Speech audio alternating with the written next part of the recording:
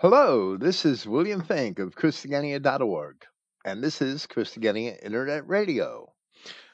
This evening it is Friday, November 20th, 2020. Praise Yahweh, the God of Israel, and thank you for listening. I find it difficult to believe that this year is just about over. It feels like it just started.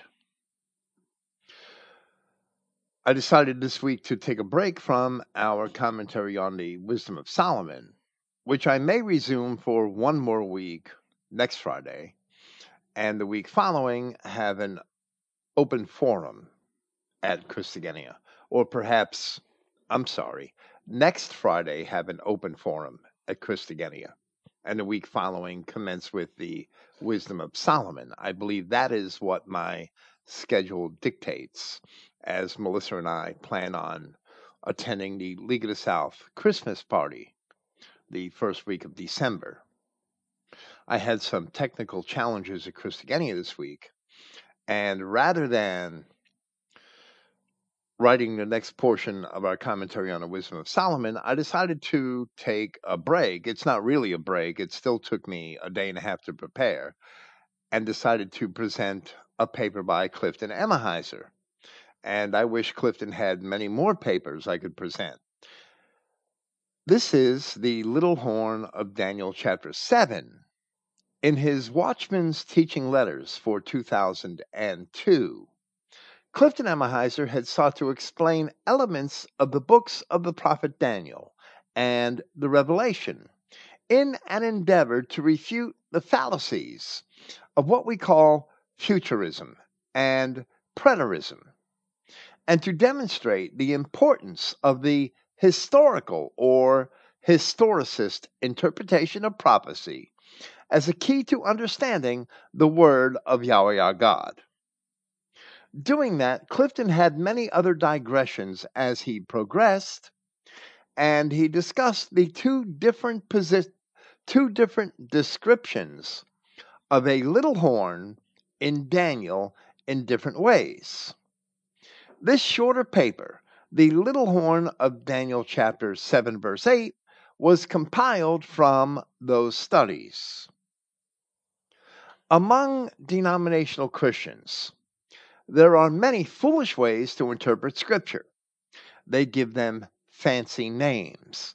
They make many labels in order to describe them. There is futurism. There is full preterism. There is partial preterism. Then there is millennialism, which is also called Chiliasm. Then there is amillennialism, the opposite, a disbelief in millennialism, which is also called Kiligorism. Then there is premillennialism and postmillennialism. And some of these overlap or encompass one another. There are even panmillennialists who apparently believe that in the end, eschatology is not important at all because evidently they also believe that everyone gets a participation trophy from God. Nearly all of these labels mean nothing to us.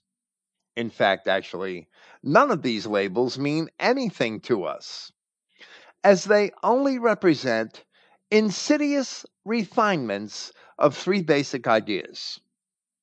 To describe them briefly, futurists maintain that all so called end times prophecy is yet to take place, generally over a 7-year span at some distant time in the future. But preterists believe that all prophecy was fulfilled by 70 AD. And therefore, I can only assume that they also think that ever since that time, Jesus has been hanging around in some sort of limbo, helplessly waiting for us to come to him.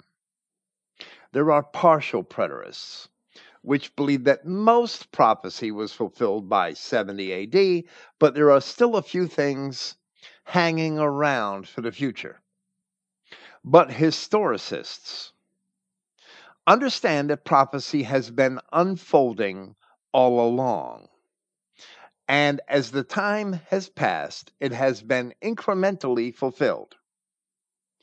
As various of the apostles had testified on more than one occasion, we are already in the so called end times or the last days, ever since the first incarnation of the Christ.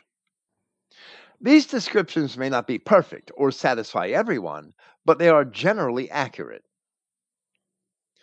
I must also state, observing the attitude of the so called pan millennialists, that if the laws of God and the history presented in the Bible are not important to someone, then neither is eschatology, the study of the end times, because he will never be able to learn anything from that study.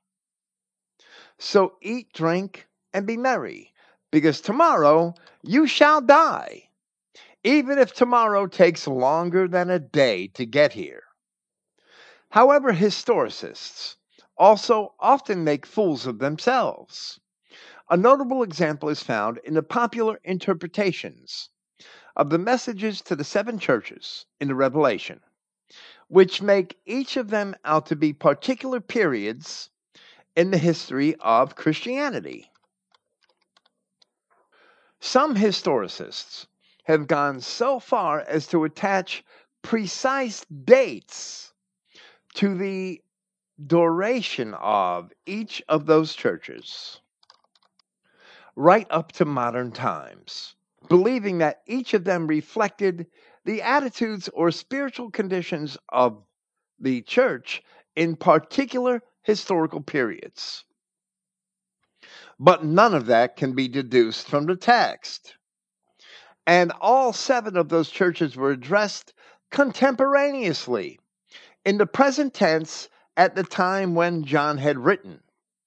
And they had each existed at that time.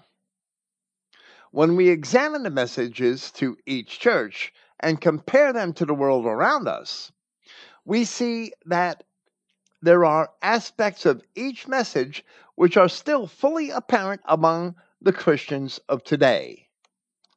So the seven churches were always here and they never left. So they don't have specific periods in which they existed. That's ridiculous. It cannot be deduced from the text. Other traps for historicists are date setting for prophecies which themselves do not necessarily describe dates for or assign dates to particular events, especially when setting dates for prophecies which have not necessarily been fulfilled, as if we can know they're going to happen in the future, or forcing interpretations to fit the events of their own times, as men often esteem their own times to be of critical importance, as if God cares about you so much, or as if you care about God so much that the end has to come in your time. As we have often said, the prophecy of God does not exist so that men can foretell the future. Rather, it exists so that we, observing history, can look back and see that God is true. Now we may add that if we draw the correct lessons from the past and from prophecy, we may be better able to understand what is happening in the present. But we will still not be able to predict the future, because while the Word of God is indeed true, we cannot tell how it is going to be fulfilled. Not until it gets here. Far too often, prophecies have been fulfilled in ways that men could never have imagined. For example, the Israelites being forced to the shores of the Red Sea never foresaw the parting of the sea. And the apostles never foresaw the betrayal of Judas and the crucifixion of Christ, even after Christ had told them what was going to happen. Understanding at least many of the potential traps and pitfalls which an interpreter of prophecy must consider, it is nevertheless quite obvious that there are prophecies, especially in Daniel, which were not fulfilled until long after the time of Christ, long after 70 AD, but which have indeed been fulfilled. The most significant of them are found in Daniel chapters 2, 7, and 8.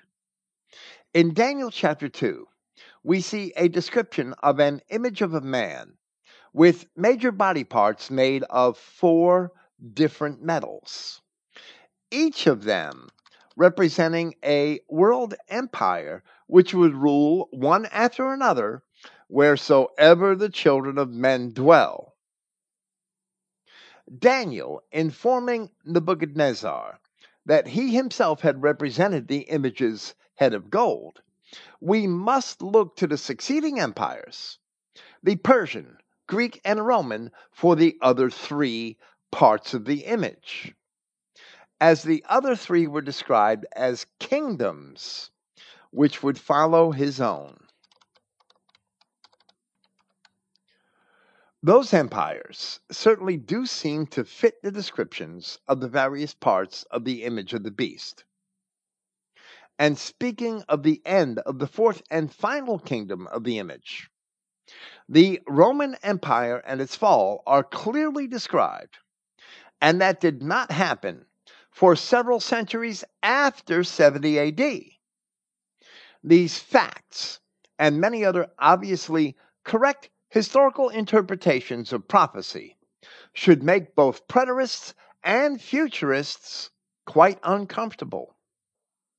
Some years later, as it is described in Daniel chapter 7, the prophet had a similar vision of 4 beasts, and dominion being given to each of them in succession.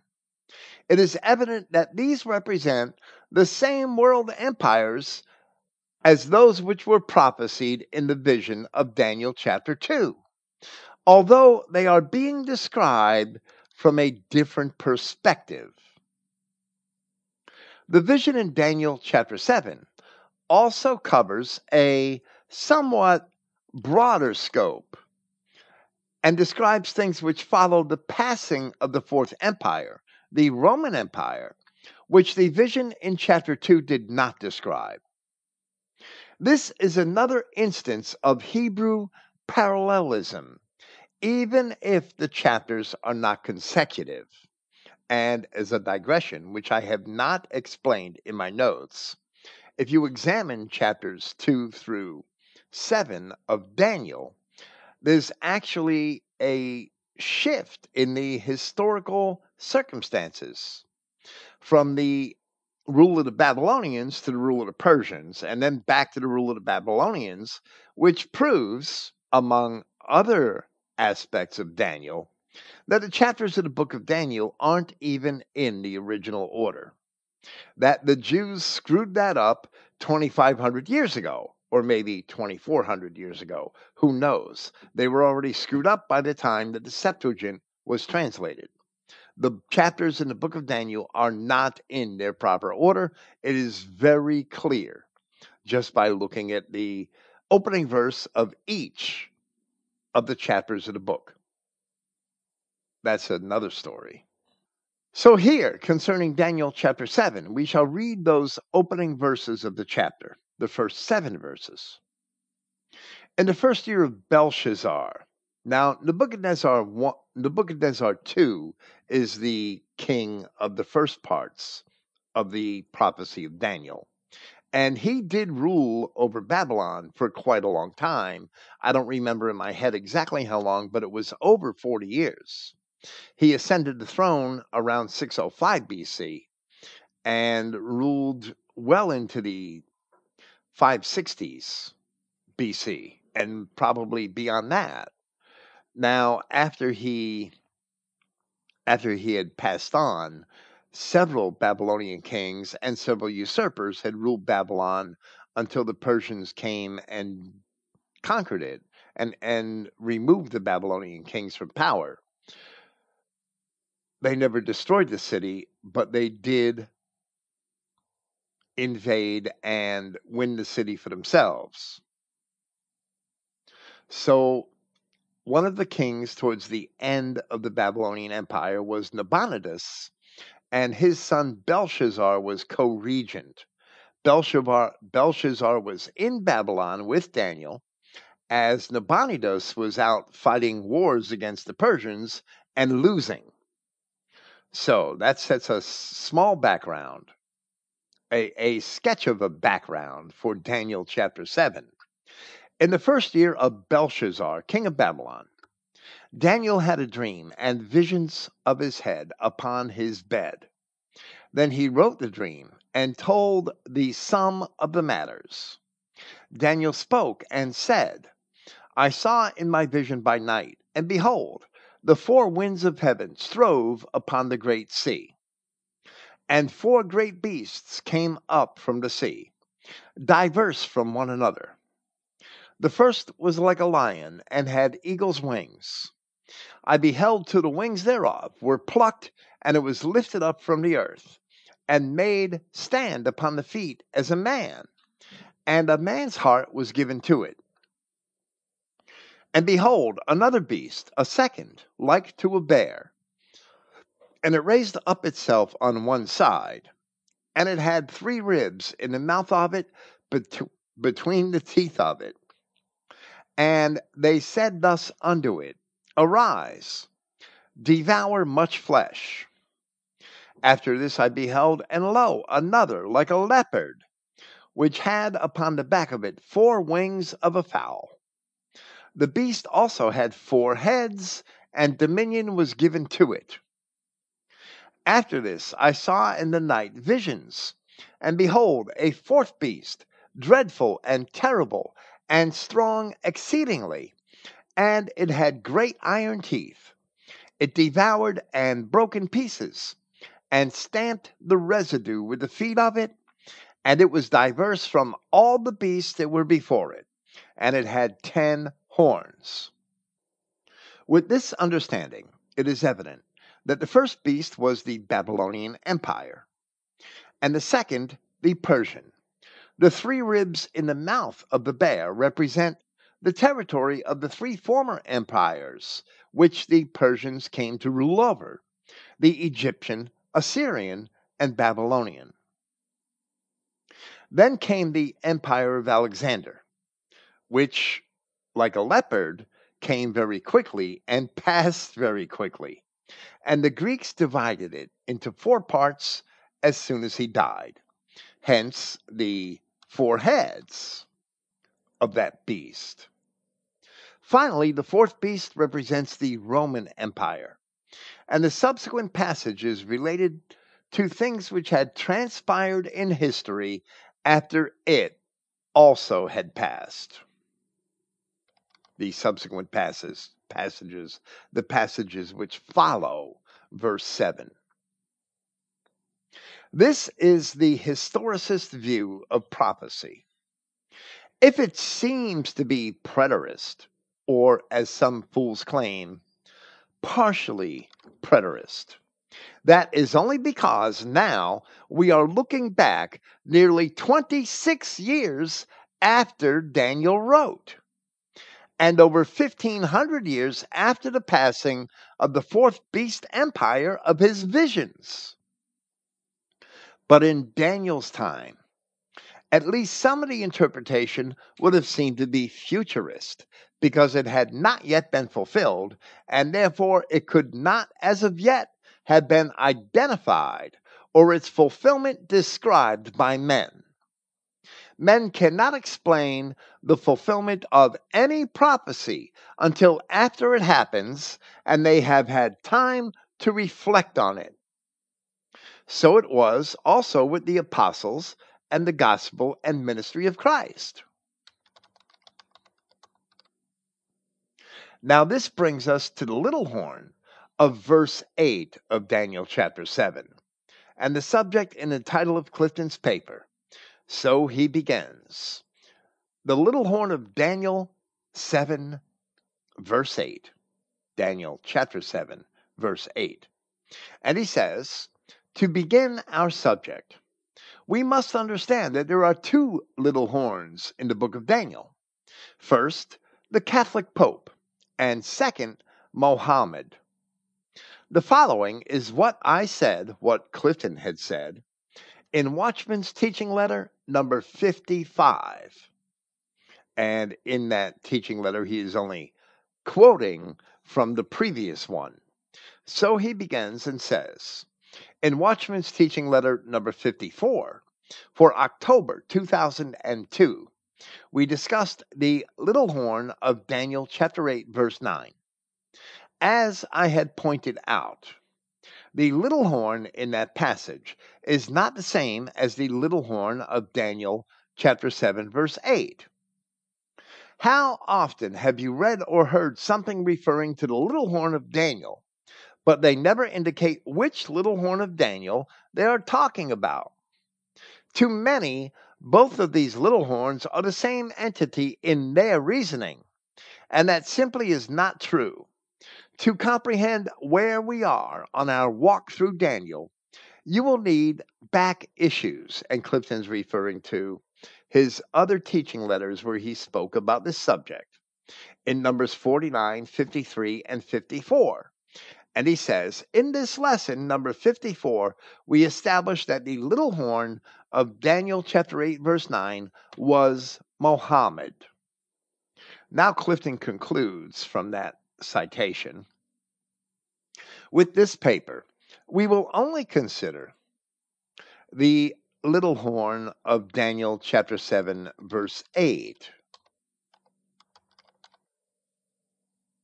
This is imperative to grasp the book of Revelation. Actually, they're both imperative to help understand Revelation. But an understanding of this prophecy in Daniel chapter 7 is indeed a prerequisite to understanding the prophecy of Revelation chapter 13.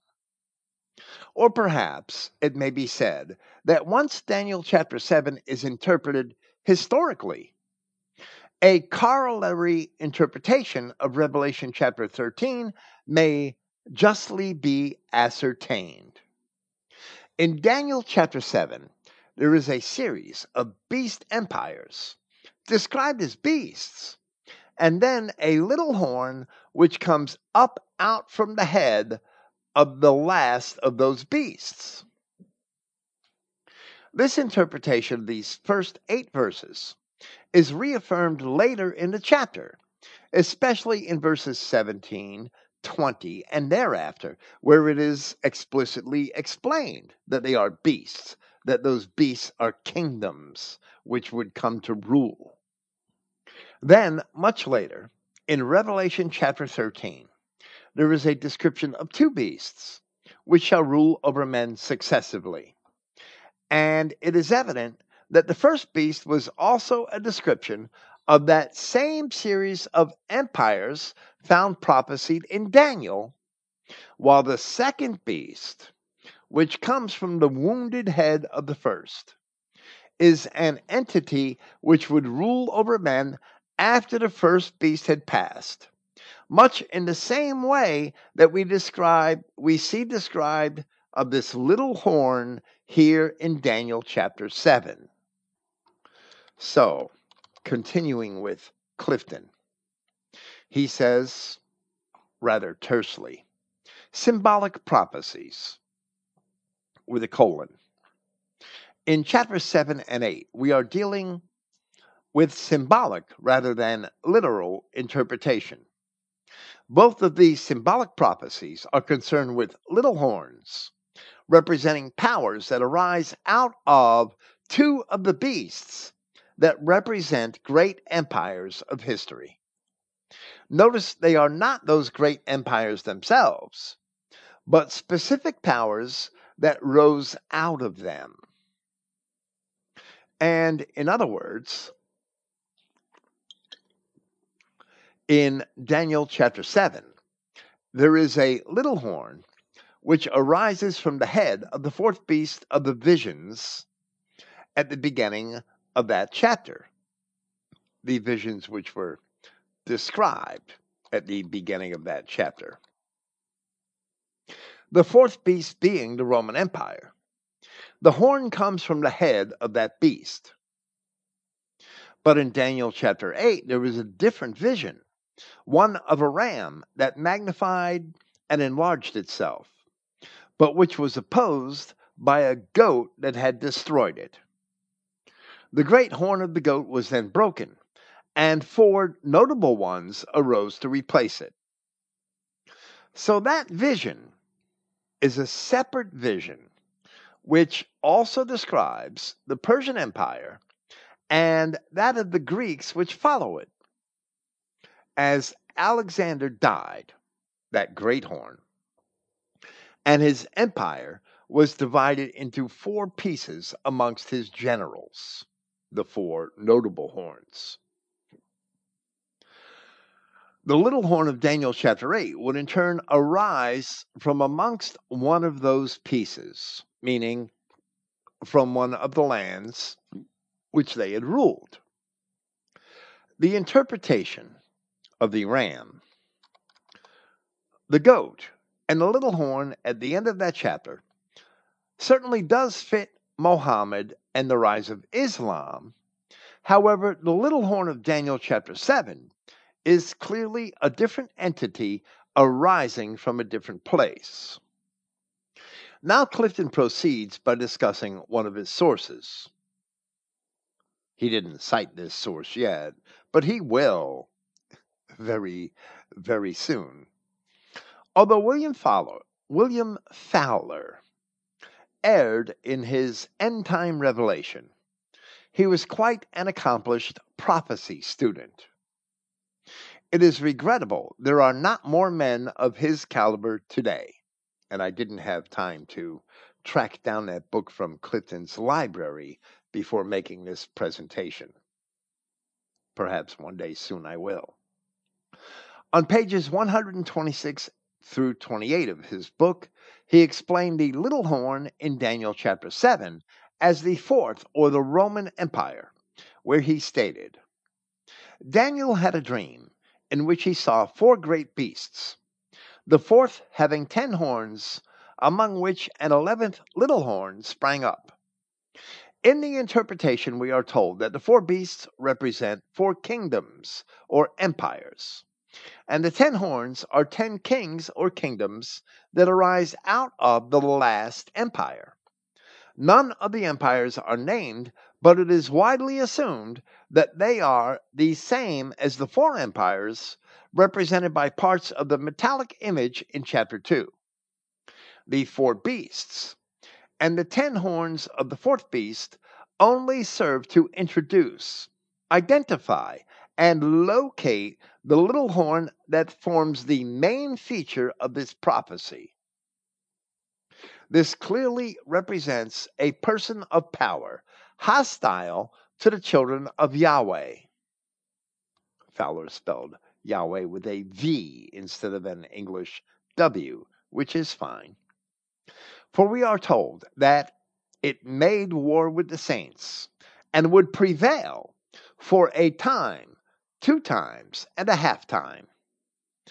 As we have previously shown somewhere earlier in Fowler's book, and it is also correct, I must say, as we have previously shown, this is equivalent to 1260 prophetic days or years.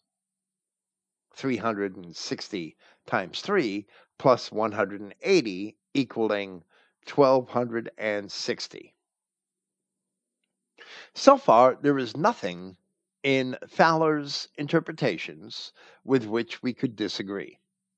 The error which Clifton refers to is evidently in the next paragraph concerning the Alemanni, a Germanic tribe.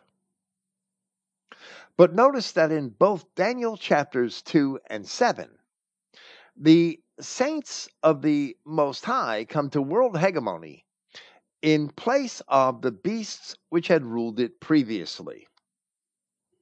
In Daniel chapter 2, they themselves have a role in the destruction of those empires.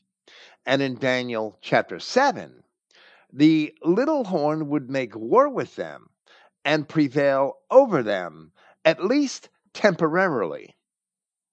So this is a Hebrew parallelism, two ways to describe the same thing, even though they aren't exactly consecutive. Who knows? In the original versions of Daniel's writing, they may have been consecutive. It doesn't matter. The chapters are all out of order. So, continuing with Clifton's citation of Fowler, he wrote to identify the 10 horns of the fourth beast, which was the Roman Empire. One has but to examine history, which records that 10 kingdoms arose after 476 AD in the western half of the Roman Empire, while the eastern half continued to flourish. History also reveals that Justinian, at the head of the Eastern Roman Empire at Constantinople, subdued 3 of the 10 kingdoms which were established in the western half of the Roman Empire after the fall of Imperial Rome. These were, and these are Fowler's words, these were the Vandals, whose kingdom had been established in North Africa, the Ostrogoths, who had established a kingdom in Italy, and the Alemannian kingdom of North Italy, or he said north of Italy, I'm sorry. And now he's quoting verse 24. And he shall be diverse from the first, and shall subdue 3 kings. Then Fowler goes on to state Justinian, as the head of the civil government, united the interest of the church and established the temporal power of the papacy, which clearly fulfilled the prophetic little horn by dominating Europe for 1260 years until curtailed by Napoleon, counting that as 538 AD to 1798 AD. And now Clifton adds a parenthetical note at the end of the paragraph. And he says, in rather terse language, abbreviated language, 10 toed provinces equal 10 horns. And then he says, correction, the 3 kingdoms equal Italy, Africa, and Spain, but not the Alemanni. And there we partially agree with Clifton. Of course, this note reflects a diverse opinion from that of Fowler. But Fowler certainly did err concerning the Alemanni. And let me say before I explain that Clifton wrote these short essays, these papers, which were separate from his regular Watchman's teaching letters. The Watchman's teaching letter had a set number of pages each month, but it was rather an open format.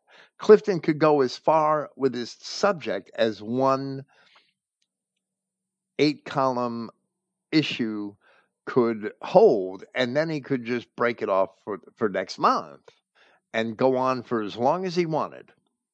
But his short papers were meant to be topical. Most of them were meant to address heresies or Judeo church heresies that were creeping into Christian identity, which happens very often, sadly. And Clifton was addressing those heresies in a set number of 8 columns on both sides of an 8.5 by 14 sheet of paper, or 6 columns sometimes on both sides of an 8.5 by 11 sheet of paper.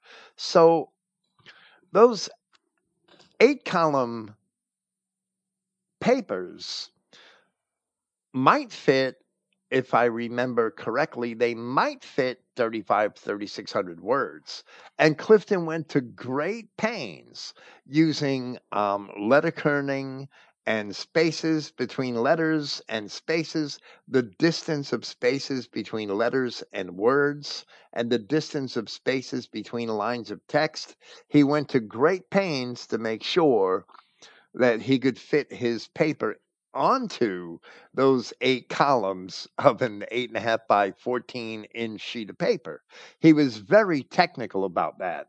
He was almost anal about that. He was so technical. And I know because I struggled with him to just get one more. Clifton, you got to add this one more sentence while I was proofreading for him. Clifton, this sentence has to be added. You have to explain this. So, very often, his language was very terse. And because of the format, he wanted to get the message across, but perhaps he didn't always say everything that could have been said in the open format of the internet, where it doesn't matter how long or how many words one of my podcasts have. It doesn't matter. It's a whole totally different format. If I had to squeeze every podcast into 8 columns of a 14-inch piece of paper, it would be very difficult for me to determine what to address and what not when I had to cover the entire subject on one piece of paper. So that was always Clifton's challenge. He did very well with it, but that is why sometimes his notes are very concise. He's not really expounding, he just makes a little statement and he moves on. So, that being said, that's why this particular note is so short. He just said the 3 kingdoms equal Italy, Africa, Spain, but not the Alemanni. And the 10-toed provinces equal 10 horns, which I don't necessarily agree with, but let's let that go because it's not really that important. The main points of the prophecy, Clifton is certainly correct about. Now, of course, this note which Clifton made reflects a diverse opinion from that of Fowler. Fowler certainly was wrong concerning the Alemanni. As for Roman provinces, there were 10 Roman senatorial provinces at the time of Christ, which were the core of the empire, and its governors, their governors, were chosen by the Roman Senate. And the number of all the other provinces, which were imperial provinces governed by the emperor, so the emperor chose their governors, was greater. I think it was up to 27, 28. I forget. I really don't remember. But it had varied throughout the course of the empire. I believe it was at its peak in the time of Hadrian. So we may count the 10 toes as the senatorial provinces, excluding Italy itself, which was governed directly by the Senate. So the Senate and the people of Rome really had 11 provinces, Italy plus 10 provinces. While the 10 toes of Daniel chapter 2 seem to indicate these 10 provinces, which were the core of the empire, the 10 horns of Daniel chapter 7 seem to indicate 10 kingdoms, which resulted from the fracture of the toes. But Clifton wanted to equate them. In 530 AD, Gelimer, who would be the last king of the Vandals and Alans in Africa, the Germanic tribes which crossed over into Roman Africa and conquered it for themselves. Gelimer had deposed his own cousin, Hilderic, from the throne. But the Byzantines were allied with Hilderic, and in response to Gelimer's actions, they invaded Africa near Carthage in 533. Gelimer did not have any alliance with the Goths, as he was defeated in 2 subsequent battles. And taking flight, he was compelled to surrender the following year. Then, in the years 535 to 553 AD, that's an 18-year period, the Byzantines invaded Italy through Dalmatia and defeated the Gothic kings Vitiges and then Totila in Italy. So they were able to reestablish Dalmatia, Italy, and Roman Africa for the empire. We must agree with Clifton that the Byzantines did not conquer the Alemanni at this time. Rather, as they were still waging war against the Goths in Italy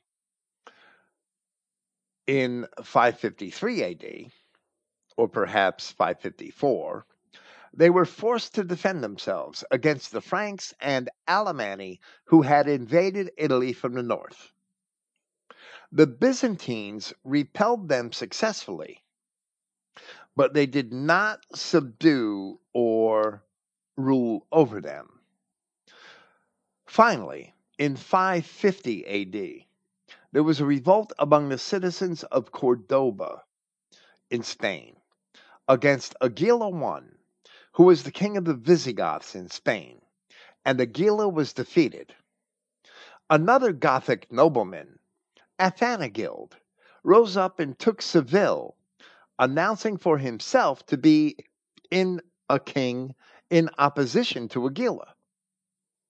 After a struggle, the Byzantines became involved and invaded Spain in 555 AD. Upon their success in taking coastal cities, although the inhabitants of some of those cities remained loyal to the Goths, supporters of Aguila had turned and killed him, and therefore Athanagild became the unchallenged king of the Visigoths in Spain. The Byzantines, however, were only able to hold on to their possessions in Spain for another 70 years, while never being able to fully restore it to Rome. In any event, we can count 3 kings, or 3 thrones, which had ruled over toes of the former Roman Empire that were uprooted by the Byzantines under Justinian, that of Gelimer in Africa, that of Vitiges and his successor Totila in Italy, and that of Aguila in Spain. We certainly agree with Fowler that Justinian was indeed the little horn of Daniel chapter 7, and is not only identified by the military conquests which were achieved by his generals, but also by the civic accomplishments which he had while in office, that are now explained as Clifton returns to his citation of Fowler, which begins by quoting Daniel chapter 7, verse 25. And Fowler went on to state, "And he shall speak great words against the Most High, and shall wear out the saints of the Most High, and think to change times and laws." That's verse 25 of Daniel chapter 7. Justinian's best known work was as a codifier and legislator.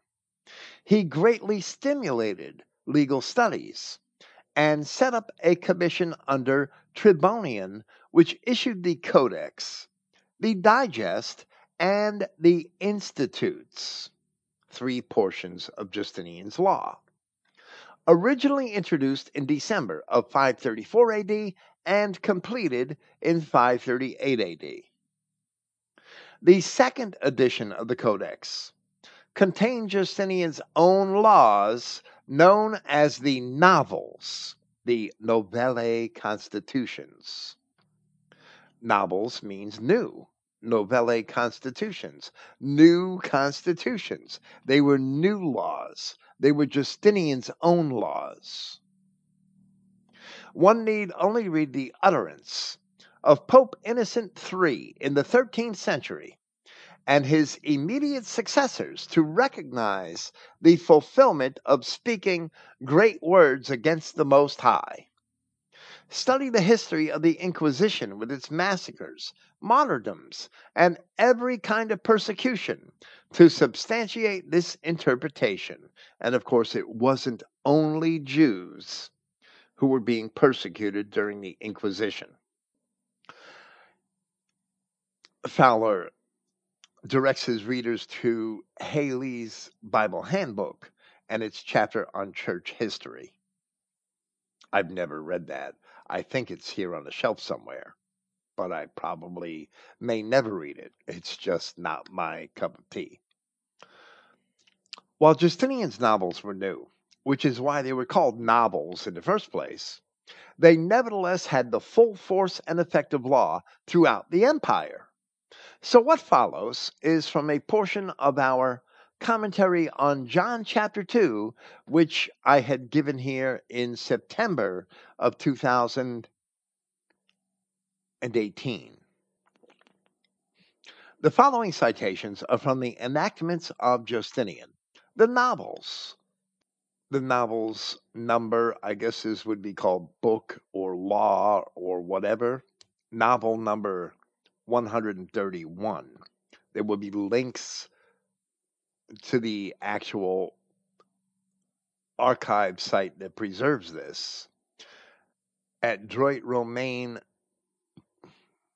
University. It looks like the University of Grenoble in France preserves this from the URL. And there will be links to that with this presentation, just as I included those links in my commentary on John chapter 2. I believe that segment of my commentary, if I'm not mistaken, that segment of my commentary was titled Challenging Orthodoxy, and that had a twofold meaning. So here's what I said. The following citations are from the enactments of Justinian, the novels. Novel number 131, concerning ecclesiastical titles and privileges and various other matters.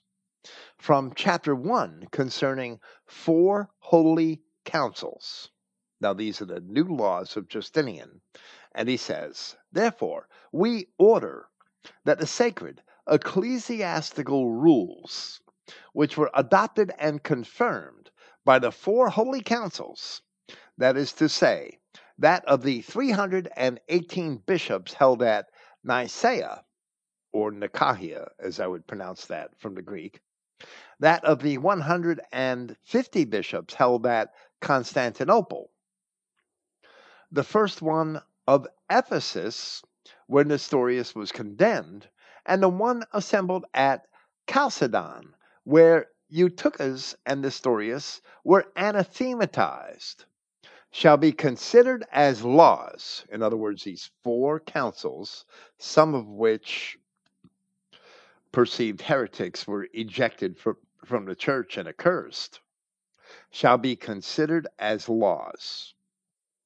We accept the dogmas of these 4 councils as sacred writings and observe their rules as legally effective. In other words, Yahweh God and the apostles of Christ and Christ himself, they didn't do good enough in the Bible. We have to have these words of later men whom Christ did not send, and they are supplying sacred writings. So their words are basically being put on a par with the Word of God in Scripture. How evil is that? How is that not speaking great words against the Most High? And here we must add that once the state mandates the religious beliefs of the people, once it's not conscience anymore, it's not conscience anymore. The state is interpreting the scripture for you. Once that happens, church and state become one and the same, as the empire and the Roman Catholic Church had become under Justinian. And now you may understand why the founding fathers of the United States had been determined that every man should be able to worship God as his or her conscience dictates, and that the church and state should be separate institutions. And we know in Israel identity that that's wrong, but we also know, being identity Christians, that every government of men is going to be wrong until Christ himself returns to be our king. Once church and state become one and the same, we have problems. We have troubles. And that's what happened with the empire and the Roman Catholic Church under Justinian when they started to accept church councils as law.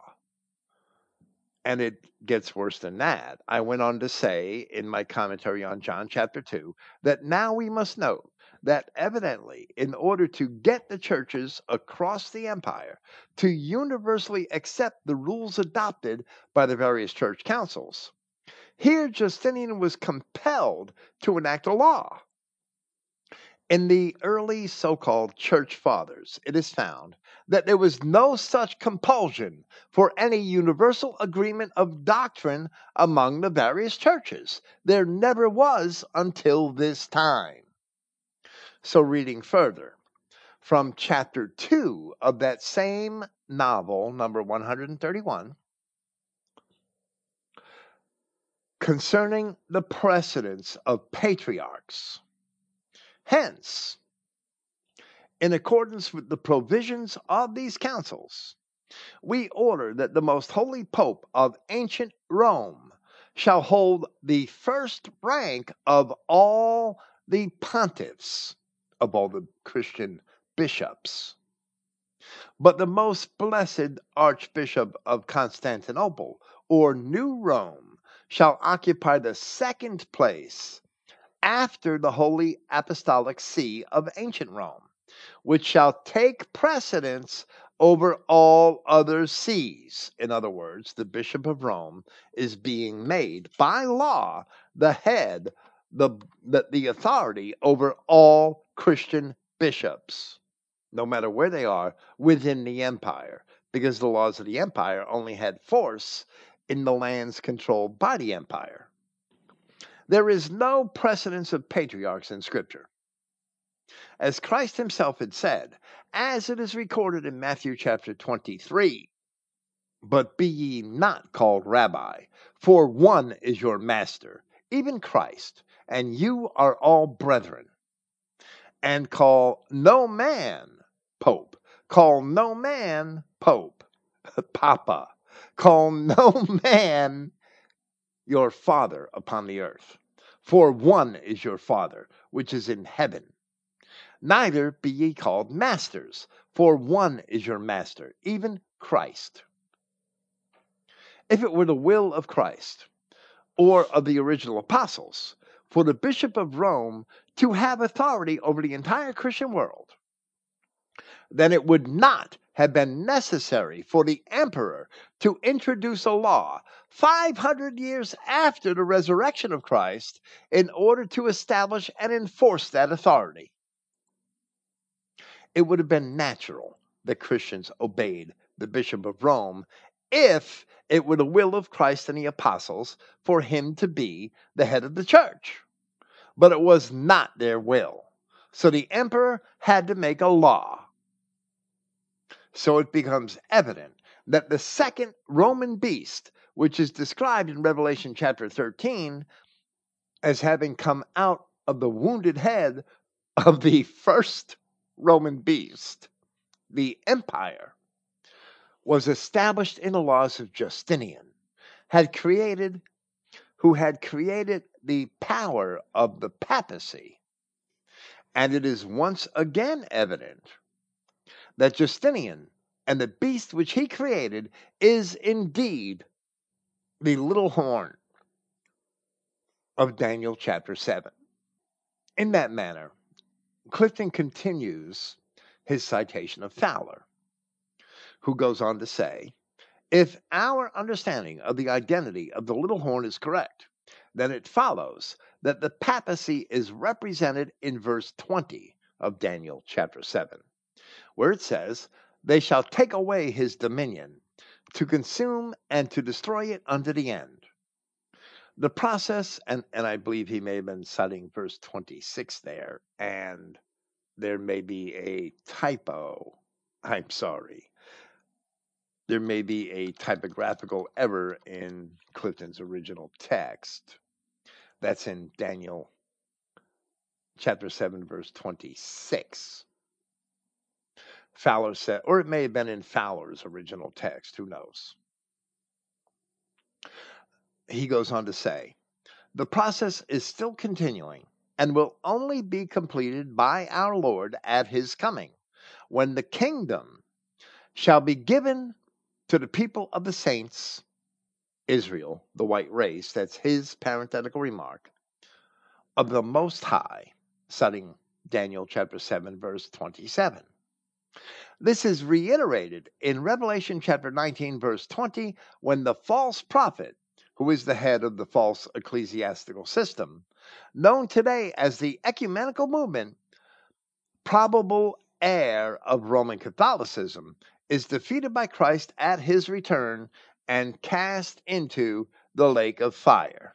Now, we won't comment on that interpretation of Revelation chapter 19 here. However, as this is being presented, media agencies right now throughout the world have been announcing, and maybe this is the last 3 weeks, they have been announcing that the current Pope, this Pope Francis, this circus freak that calls himself a Pope that would rather kiss the feet of niggers than praise Jesus, they have been announcing that the current Pope has just recently expressed support for so called civil unions, marriage substitutes for cohabiting sodomites. That's what civil unions are. They are marriage substitutes. Ever since the first popes ascended to power after the decree of Justinian, the popes have been changing times and laws, as we read in Daniel 7:25, just as Justinian himself had done, in order to suit the whims of the empire. Now, the current pope is suiting the whims of an invisible empire, the empire of the Jewish international banking system, which rules over us all. Mystery Babylon. Now, Clifton responds to his citation of Fowler, and he says, I would state this: those who do not have a comprehension of the subject, as explained here by William V. Fowler, should withhold any opinion on the topic until they come to a proper understanding on the matter. If one has no knowledge concerning Justinian and how he fits Daniel's prophecy, one should simply keep quiet for fear of the shame that comes by exposing their wretched illiteracy. In other words, if you don't understand this the way we understand it, you obviously can't freaking read. You have a problem. That's what Clifton is saying, that this is so obvious. If you don't get it, you are absolutely illiterate. He says, I would remind the reader, there was a time when I was woefully ignorant of these things. Of course, there was a time when we were all ignorant of everything. And now I'm ashamed of my former unscholarly opinions. I didn't have that cross to bear because I never got involved in biblical apologetics or disputes over scripture until long after I became Christian Identity and studied the scripture. So I was blessed in that respect. I was raised an apostate Catholic, basically. Putting Daniel side by side with the Revelation, Clifton was raised in Protestant churches and was actually a churchgoer and active in those churches before he found Christian Identity. So his experience was quite contrary to my own. Putting Daniel side by side with the Revelation and with Roman and medieval history, the truths of these interpretations are fully ascertained, even if there are some minor details of which various interpretations may still be debated.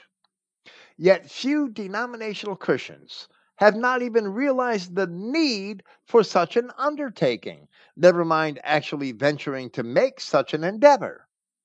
They would prefer to interpret policy according to their peculiar sectarian doctrines rather than according to history. So now Clifton discusses what they have done, what these denominational Christians have done here in this chapter of Daniel in order to illustrate their error.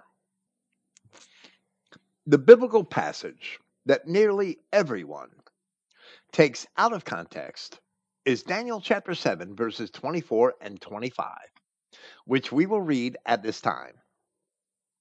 And the 10 horns out of this kingdom are 10 kings that shall arise, and another shall rise after them, and he shall be diverse from the first, and he shall subdue 3 kings. And he shall speak great words against the Most High, and shall wear out the saints of the Most High, and think to change times and laws. And they shall be given into his hand until a time and times, and the dividing of a time. Clifton responds to the citation. This is one of the key passages futurists use to prove a future so-called Antichrist and a 3.5 year period of tribulation, along with the so-called mark of the beast. If our people understood history, they wouldn't be falling for such nonsense. All that futurist bunk was dreamed up by a Spanish Jesuit by the name of Ribera about 1580 AD, and no one before that time ever heard of such a doctrine. The important thing to notice with this passage is that we are looking for a king of a kingdom who subdued 3 other kingdoms of our people, the saints of the Most High. The denominational Christians would think that that was Jews, of our people during his reign.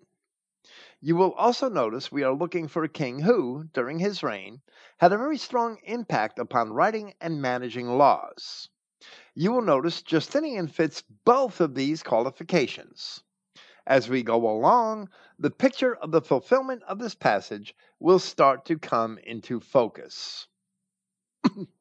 Now, not only did Justinian subdue 3 kingdoms, which emerged in the toes of the old Roman Empire, but he also fulfills the role of being the 11th king of his kingdom.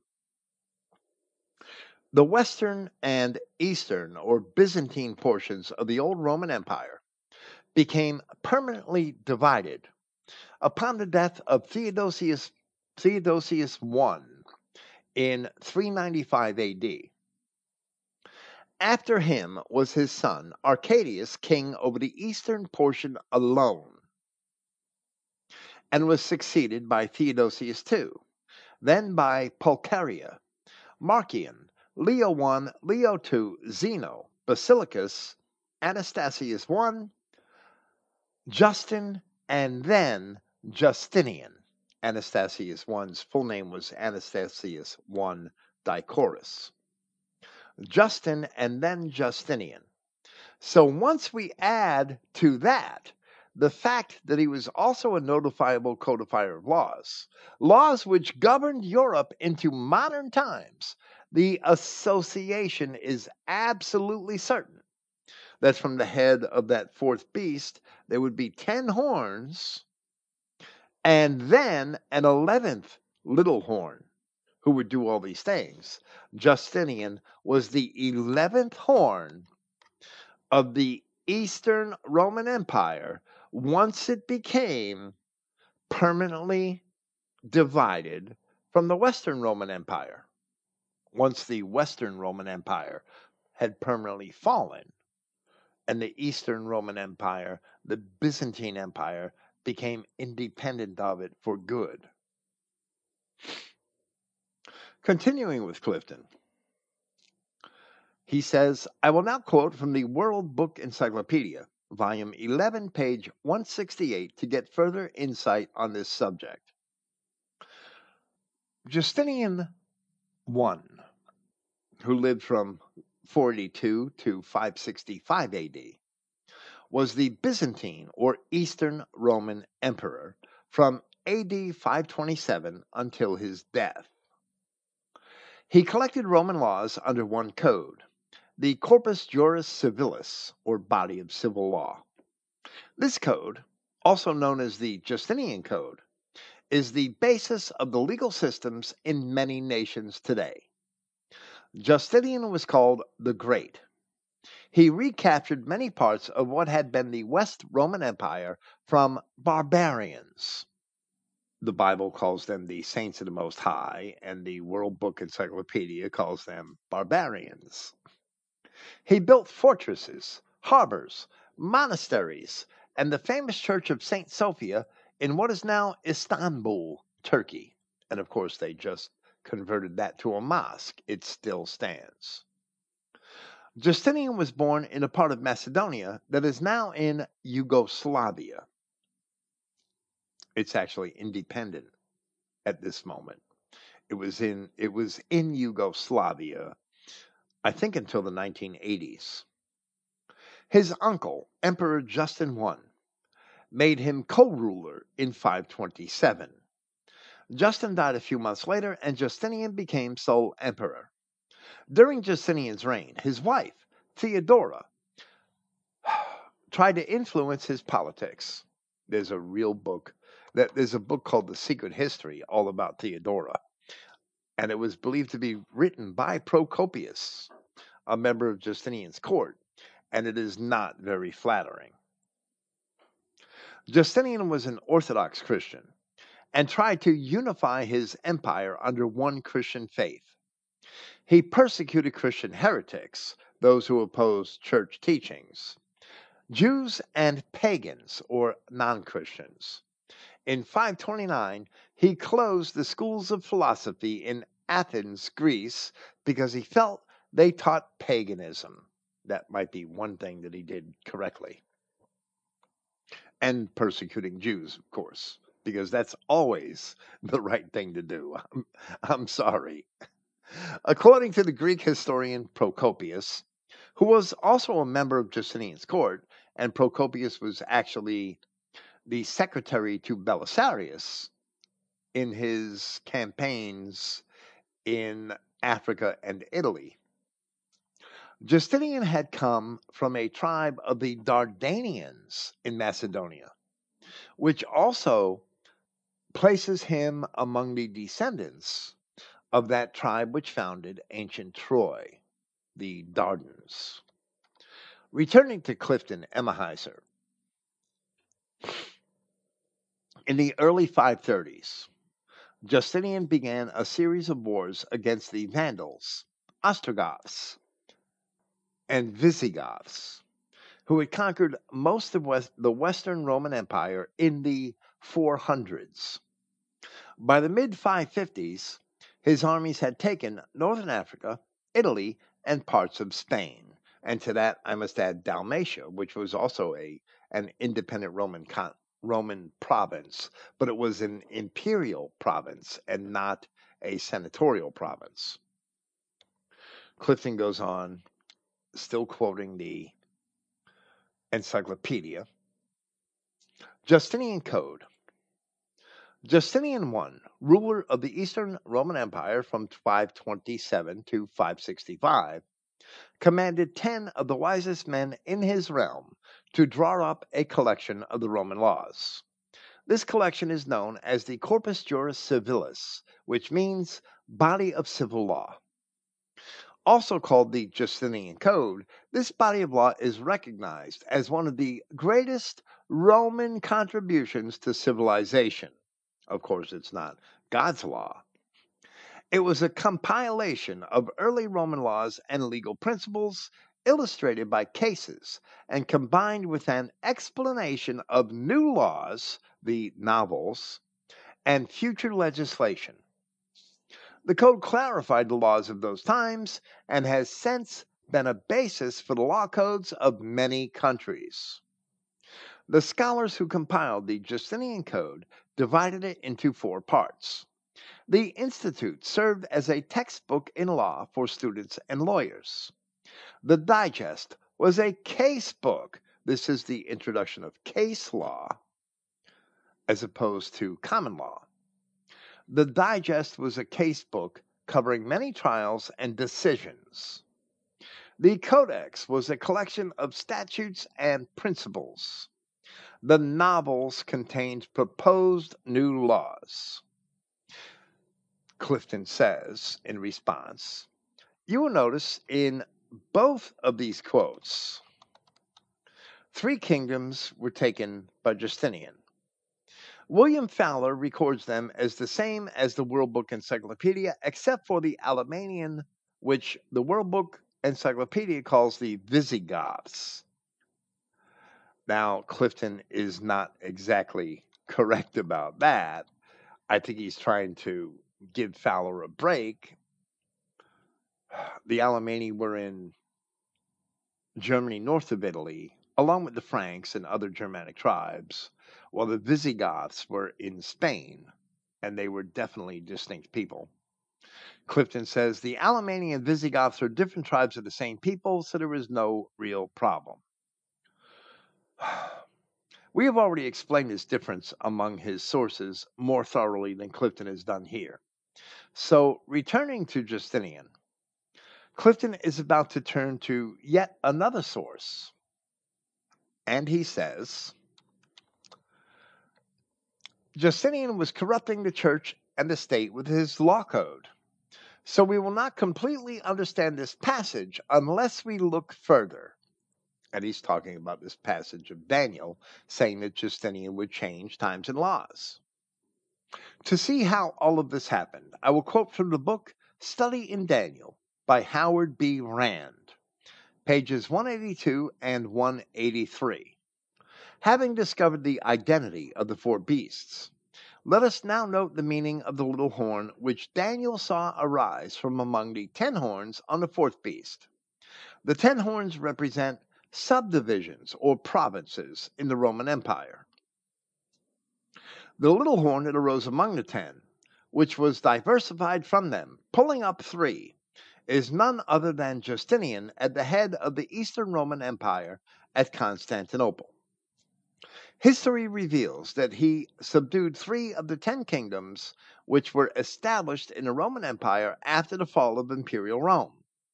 These were the Vandals, whose kingdom had been established in North Africa, the Ostrogoths, who had established a kingdom in Italy, and the Alemannian kingdom north of Italy. And now Clifton adds a parenthetical note which said, not true, the 3rd kingdom was southern Spain. So Howard Rand is making the same mistake that Fowler had made. Now, Dalmatia was also a former province taken from Rome by the Goths and recovered by the Byzantines in the time of Justinian. And they never recovered more than a very small portion of what was Roman Spain. I would not equate the 10 horns of Daniel 7 to be the same as the 10 toes of Daniel chapter 2, but that's one of those minor debates that may be considered subjective and can basically be set aside because the overall prophecy is certainly true and it certainly has been fulfilled in the series of empires ending with the fall of Rome and the arise of the Roman Catholic Church from the head of that last beast empire, which was Rome. So, in any event, continuing again with Clifton, in the eyes and the mouth that appear in this little horn, we have a new power associated with the rule of the little horn. In fact, this power became the eyes and mouth of the civil and economic activities of the government represented in the little horn. Justinian, as head of the civil government, and the Pope, as head of the church, united their interest, and church and state became one. Finally, the Pope became the director of both church and state and ruled as a great politico ecclesiastical potentate. One needs but read the utterances of past popes to recognize the fulfillment of speaking great words against the Most High as prophesied by Daniel. And Rand is exactly on the money there. He's exactly correct there. And that's what Justinian did. And that's why Justinian is the little horn of Daniel. chapter 7, verse 8. Now, Clifton reacts to this citation. Again, I will take you to Watchman's teaching letter, number 12 of April 1999, to show you the connection between Justinian and the popes of the Roman Catholic Church. This is an interesting perception, for the popes gained their state political authority by Justinian's law code, by those novels, those new laws. And let me say that in the ancient world, in ancient Mesopotamia, in ancient Assyria, and in ancient Babylon, and ancient Sumer, church and state were one. That's why the idea of church and state being one again in the Middle Ages lent credence to the accusations by the reformers that the Roman Catholic Church was Mystery Babylon. That being said, here's Clifton's response to what Howard Rand had said. What we are talking about here is an ecclesiastical political power with the combination of Justinian and the Pope. That is why this new ecclesiastical political beast is diverse from all the beasts that were before it. Daniel chapter 7, verse 7. I will now quote from Howard B. Rand's book, Study in Revelation. Upon the ruins of the ancient Roman Empire, there arose gradually a new and different type of empire, which became all the more powerful because it claimed control over the souls of men as well as their bodies, and extended its dominion beyond this life into the grave. And the Roman Catholic Church certainly did do that by taking money from people to get their dead parents out of purgatory, by basically extorting them.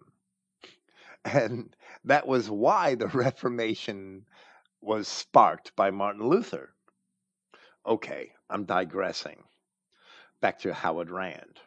History has amply verified these facts that the popes claimed the right to temporal power, taking the place of the Caesars, while the eternal city under pagan Rome became the eternal city under papal control. How apt is the description of her supporter, as named by John, hell. This is Hades, or the abode of the dead, for through the doctrine of purgatory, and this is exactly what it did, the church was able to hold supremacy and exercise tremendous power over her followers, not only in this life, but beyond, through the fear of future suffering in purgatory. Now, Howard Rand had some shortcomings, but he was actually a pretty bright man. His major shortcoming, however, was that he wasn't too sea line, that he believed even that the Jews were Judah, which was something that I guess he got from all of his studies in British Israel, which is where he started. So Howard Rand has some serious problems, but in some areas he did very well. When I was in prison, I read his book, Study in Hosea. I thought it was great. When I read his book on the study of the Revelation, I realized why I thought Hosea was great. Hosea was great because it doesn't talk about the fate or identity of Judah. So he had no need to mention Jews. When we got to Revelation, I was tired of Howard Rand very quickly, because he did his best to apologize for Jews that he believed were Judah, in spite of the warnings that they were not. So, that being said, while we may not totally agree with some of Rand's allegories here, his remarks were certainly appropriate. While ancient emperors, including the emperors of the Greeks and Romans, sought to homogenize the religions of their subjects for the sake of peace and government compliance within their respective states. Now, rather than appealing to some idol in a temple, the Pope could claim the authority of the God of heaven, the one true God of our Bibles, while ruling as a tyrant over his people. That is how the little horn wore down the saints of the Most High. And he continually, throughout the Middle Ages, extorted the Christians of Northern Europe to fill his own pockets.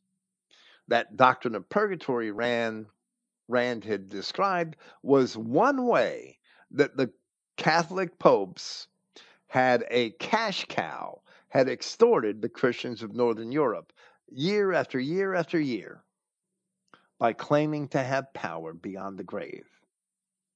Give us enough money and we will get your poor suffering mother out of purgatory. Just keep giving us the money. Clifton continues to cite his old Watchman's teaching letter, which in turn continues to cite Howard Rand. And he says, then quoting on page 49 from the same book, Church over State, Pope Agapetus, in a dispute with Justinian, the Emperor of the East, won his point and the Emperor yielded to the Pope. The head of the church had triumphed over the head of the government. This was 536 AD. A church council assembled at Constantinople this same year and informed the government, as a servant of the church, that an edict be issued ordering a decision of the council executed. This was done, and thus church and state became united. Persecutions followed, which the church dictated and the state supported. 1,260 years of cruel torture and destruction now followed, resulting in nearly 100 million dying violent deaths. Of course, not all of the popes were so evil.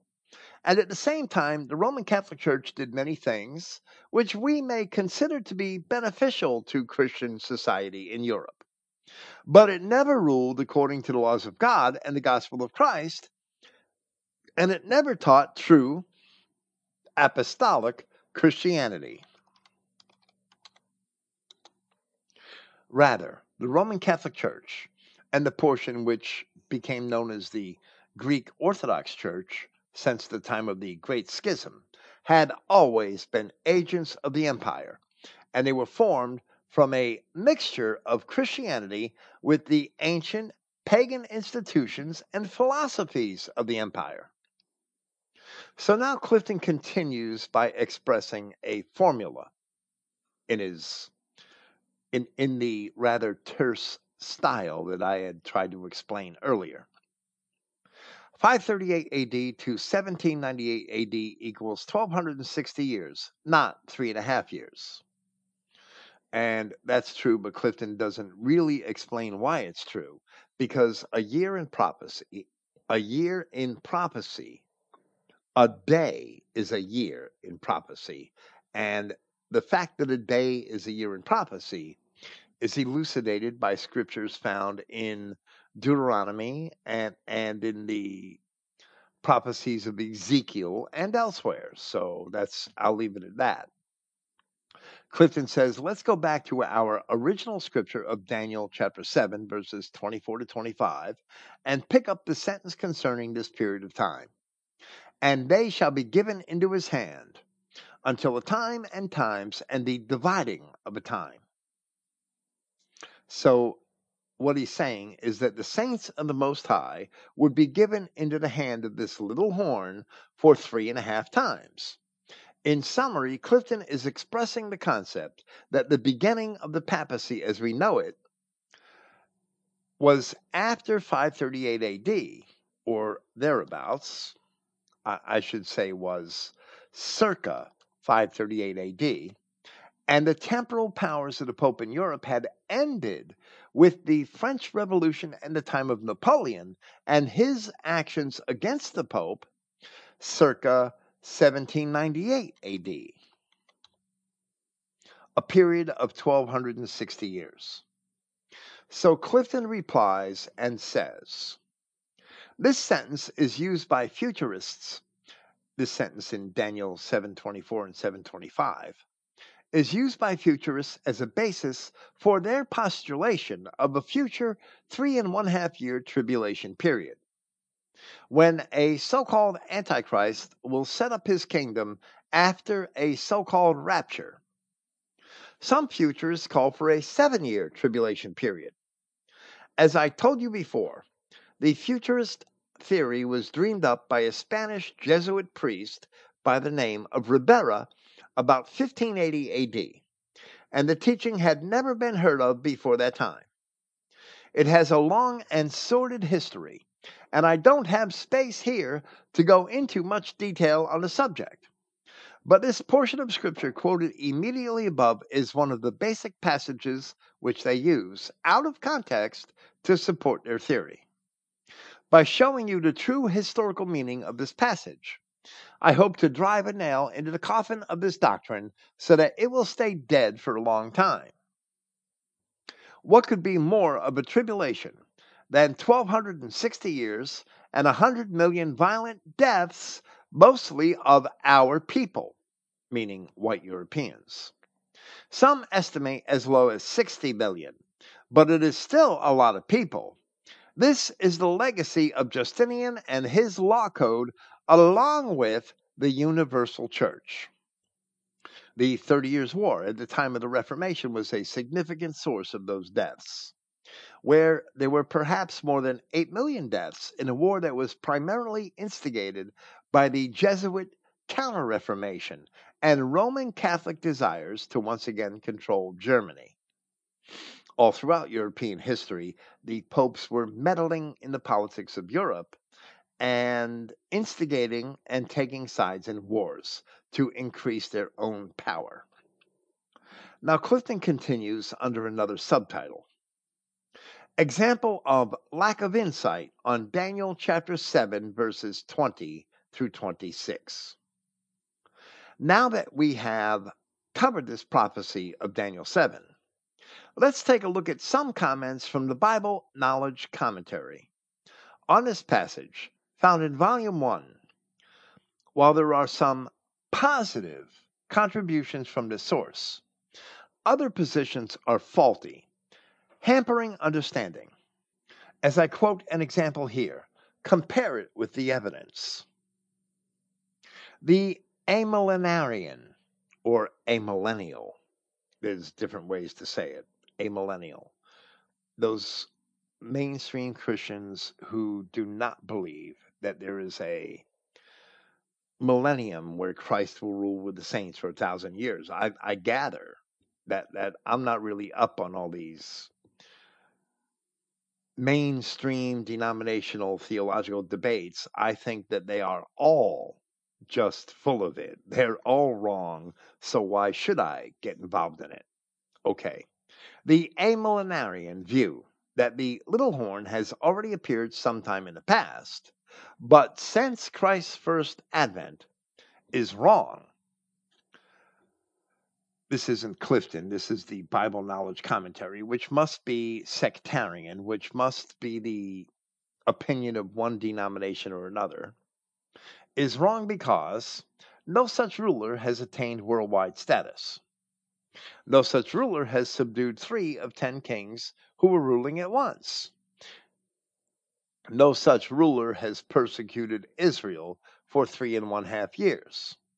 And no such ruler has been destroyed forever by Christ's return.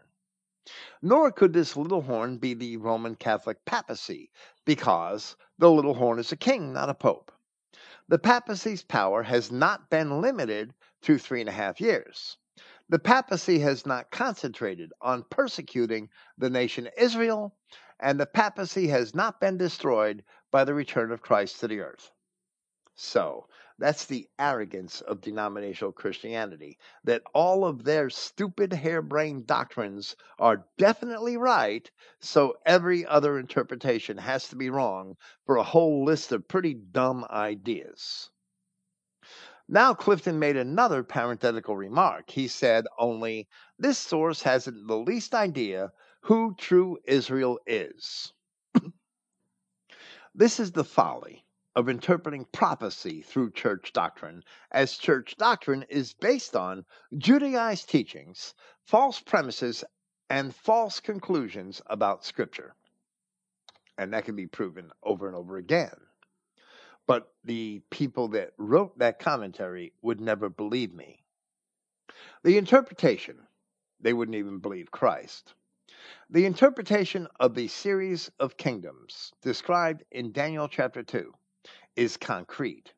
It cannot be honestly interpreted as anything but the succession of Babylon, Persia, Greece, and Rome to world hegemony without being twisted into a pretzel.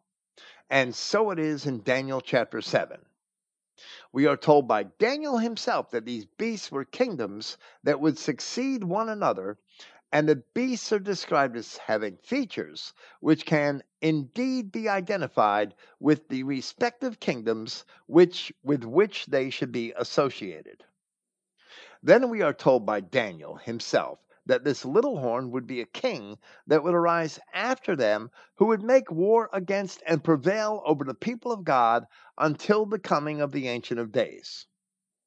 So, interpreting Daniel chapters 2 and 7 together, we must look for a ruling authority that arose out of the head of that last of the four beasts, the Roman Empire, which prevailed over the same people who had caused that empire to fall, as they are described in Daniel chapter 2 as the people of the stone kingdom.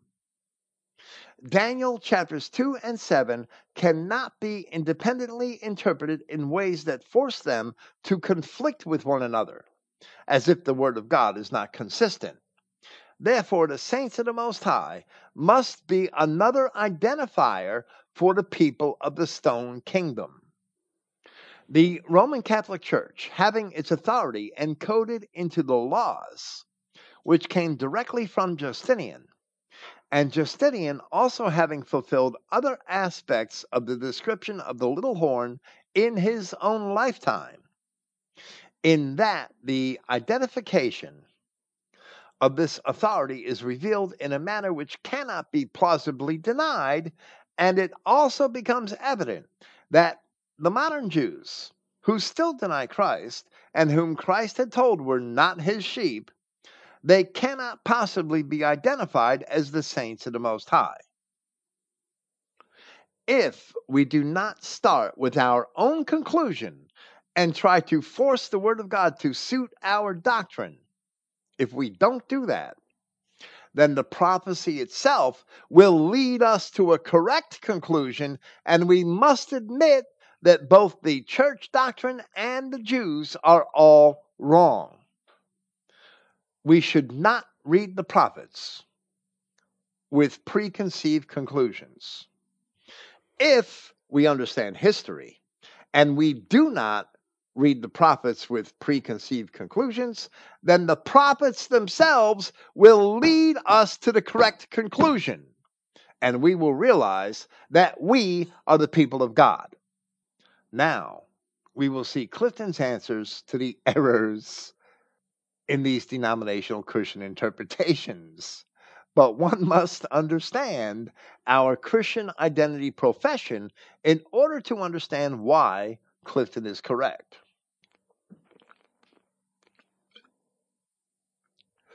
The answers to these blatantly false statements by the Bible Knowledge Commentary, edited by John F. Walvoord and Roy B. Zuck of the Dallas Seminary faculty, are yes, the little horn of Daniel 7:8 did appear in the past, represented by Justinian, and continued through the Roman Catholic papal system.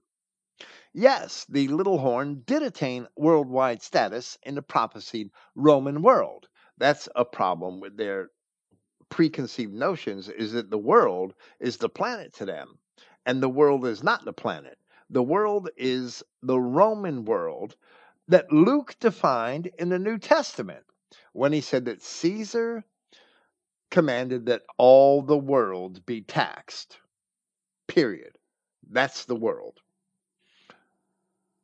Yes, Justinian did subdue 3 out of 10 kings. Yes, the Roman Catholic papal system did persecute Israelites of Anglo-Saxon and European descent. You can't look for Israelites in Jews. Acts chapter 26, verses 6 and 7, according to Paul of Tarsus, the 12 tribes are not the Jews, and the Jews are not the 12 tribes. Why don't the Judeo Christians believe Paul? That's a mystery. Yes, that prophecy was for a prophetic 3.5 years, or 1,260 actual years. Yes, that papal ruler lost his power in 1798 AD and will be totally destroyed at the second advent. I only pray that Yahweh would get rid of Pope Francis tomorrow. Yes, the papacy represents the little horn of Daniel chapter 7, verse 8. No, I'm not trying to make a prophecy. Maybe he should have got rid of Pope Francis yesterday, but maybe Roman Catholics need to be punished by having a perverted sodomite as their pope. Maybe that's a better answer. Yes, the papacy did concentrate on persecuting European, Anglo-Saxon, and related Israelites during that period. And yes, while the papacy did lose its ruling power, it will finally be totally destroyed at Messiah's second advent. In other words, Pope Francis can't force us to accept these damned sodomites, but Pope Francis is answering to a higher master that forced him, or that coaxed him and his whole church, or at least a good portion of it, into accepting sodomites. There are some Roman Catholic bishops who are protesting and who do not accept sodomites. They accept all kinds of other sins. They'll marry your daughter to a nigger tomorrow, but at least there are some who still stand up against sodomy. So Francis's utterances are not representative of every Roman Catholic bishop, but he is their head, and he does set the direction in which the church goes, at least until he is out of the way, and then we'll probably get somebody even worse, I would think. It may be argued that if Justinian is the little horn of Daniel chapter 7, then how could the papacy be the little horn of Daniel chapter 7? But the answer lies in the fact that the works of a man are credited to the man. Justinian created the laws that ultimately gave the popes of Rome the authority over all of Europe, over all of Christendom. And there was no separation of church and state during that period, as the church and the nobility were intertwined.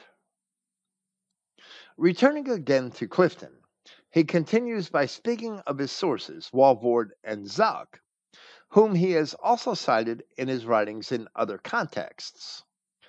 And he says, while John F. Walvoord and Roy B. Zuck of the Dallas Seminary got some things right on the dynasty of the Egyptian pharaohs during the time of Moses, they're as blind as a bat concerning who the true Israelites of the Bible are. While we should give credit where credit is due, likewise we should give criticism where criticism is due. So here is the other side of the story. It is important here to know that John F. Walvoord was a student and later became the president of Dallas Theological Seminary, which was an outgrowth from Scofield's theology, which was formerly known as the Southwestern School of the Bible. This school is now a major contributor for the spreading of Scofield's views. This shows that sometimes truth can come from less than competent sources, because I guess Walvoord and Zuck had the Pharaoh of the Exodus right, probably in Tuthmos, in one of the Tuthmoses. It should be Tuthmos 3 if they were really right. But they have this interpretation of the little horn of Daniel are wrong. There are so many prophecies in the Old Testament which make absolutely no sense, of which the fulfillment can never be realized if one starts with the conclusion that Jews and Hebrews or Jews and Israelites are one and the same. Then you could throw your Bible in the garbage, in the trash, because it is trash if the Jews are the Israelites. None of the prophecies become true. For this reason, so many heretical ideas about prophecy have been conceived, and none of them can ever get it right because their fundamental principles are all wrong. But for now, we shall continue with Clifton. An allied school to the Dallas Theological Seminary was the Moody Bible Institute, both strongly supporting the teachings of John Nelson Darby, which has continued to pour fuel on futurism's growth. Out of this melee came the so called pastor Hal Lindsey, a graduate of Dallas Theological Seminary, who released what was considered a blockbuster book, The Late Great Planet Earth. He designed this volume to be an easy read, and its 177 pages brought the lie of futurism to the American Christian masses, as well as the entire world.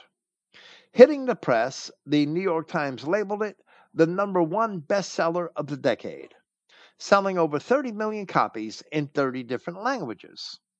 By the means of this medium, it spread the lie of futurism, hatched up by a Jesuit priest 400 years earlier, tightening the grip of Satan's agenda on the minds of Christians worldwide.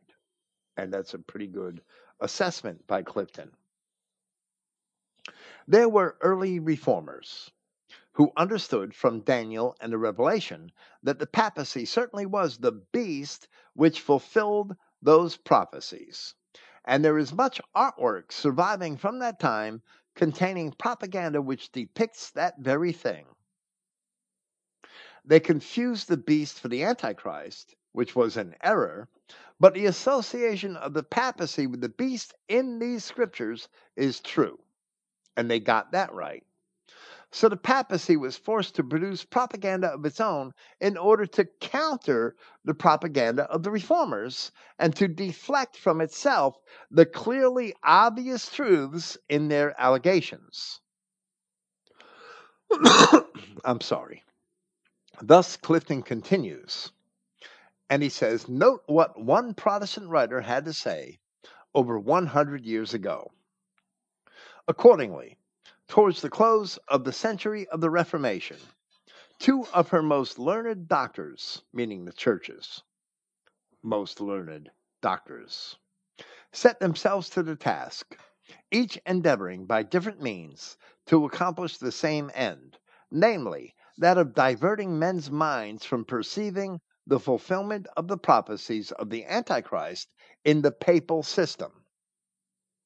The Jesuit Alcazar devoted himself to bring into prominence the preterist method of interpretation, which we have already briefly noticed, and thus endeavoring to show that the prophecies of Antichrist were fulfilled before the popes ever ruled in Rome, and therefore could not apply to the papacy. The papacy tried to describe itself as Daniel's fifth kingdom, the kingdom of heaven, and that too is a lie.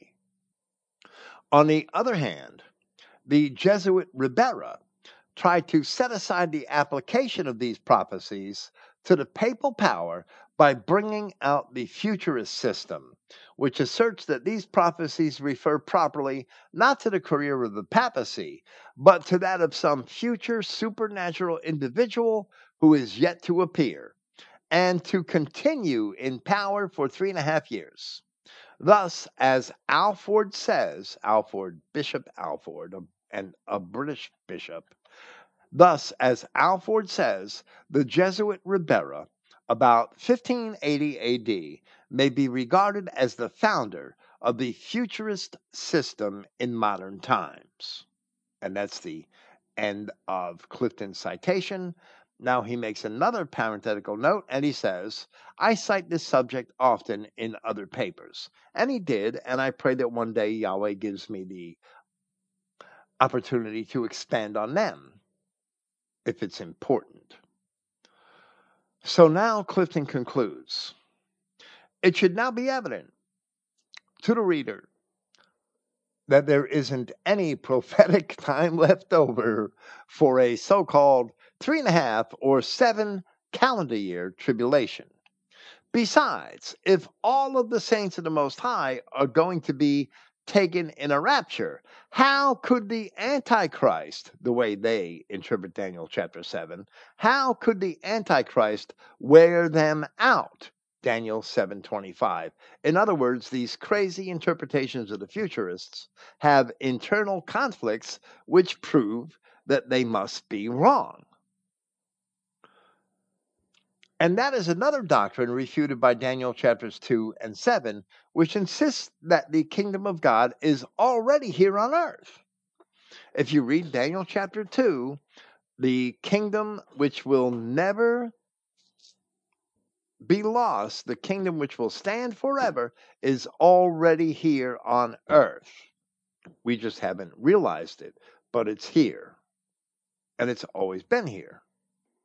That kingdom, as it says in Daniel chapter 7, will suffer until the return of Christ to earth, the return of the Ancient of Days. And that is where we're at. Today, Satan has gathered all nations against us, against the camp of the saints, and we have a serious nigger problem, and a Mexican problem, and a Chinaman problem, or whatever you want to call those yellow monkeys. I'm sorry. We have a lot of problems. We have a sin problem because we accept the sins of the devils. They're able to do all these things to us. It's time for us to repent. But we are the kingdom of God, white, Christian, Europeans. Thank you for listening. Praise Yahweh, the God of Israel. And good night.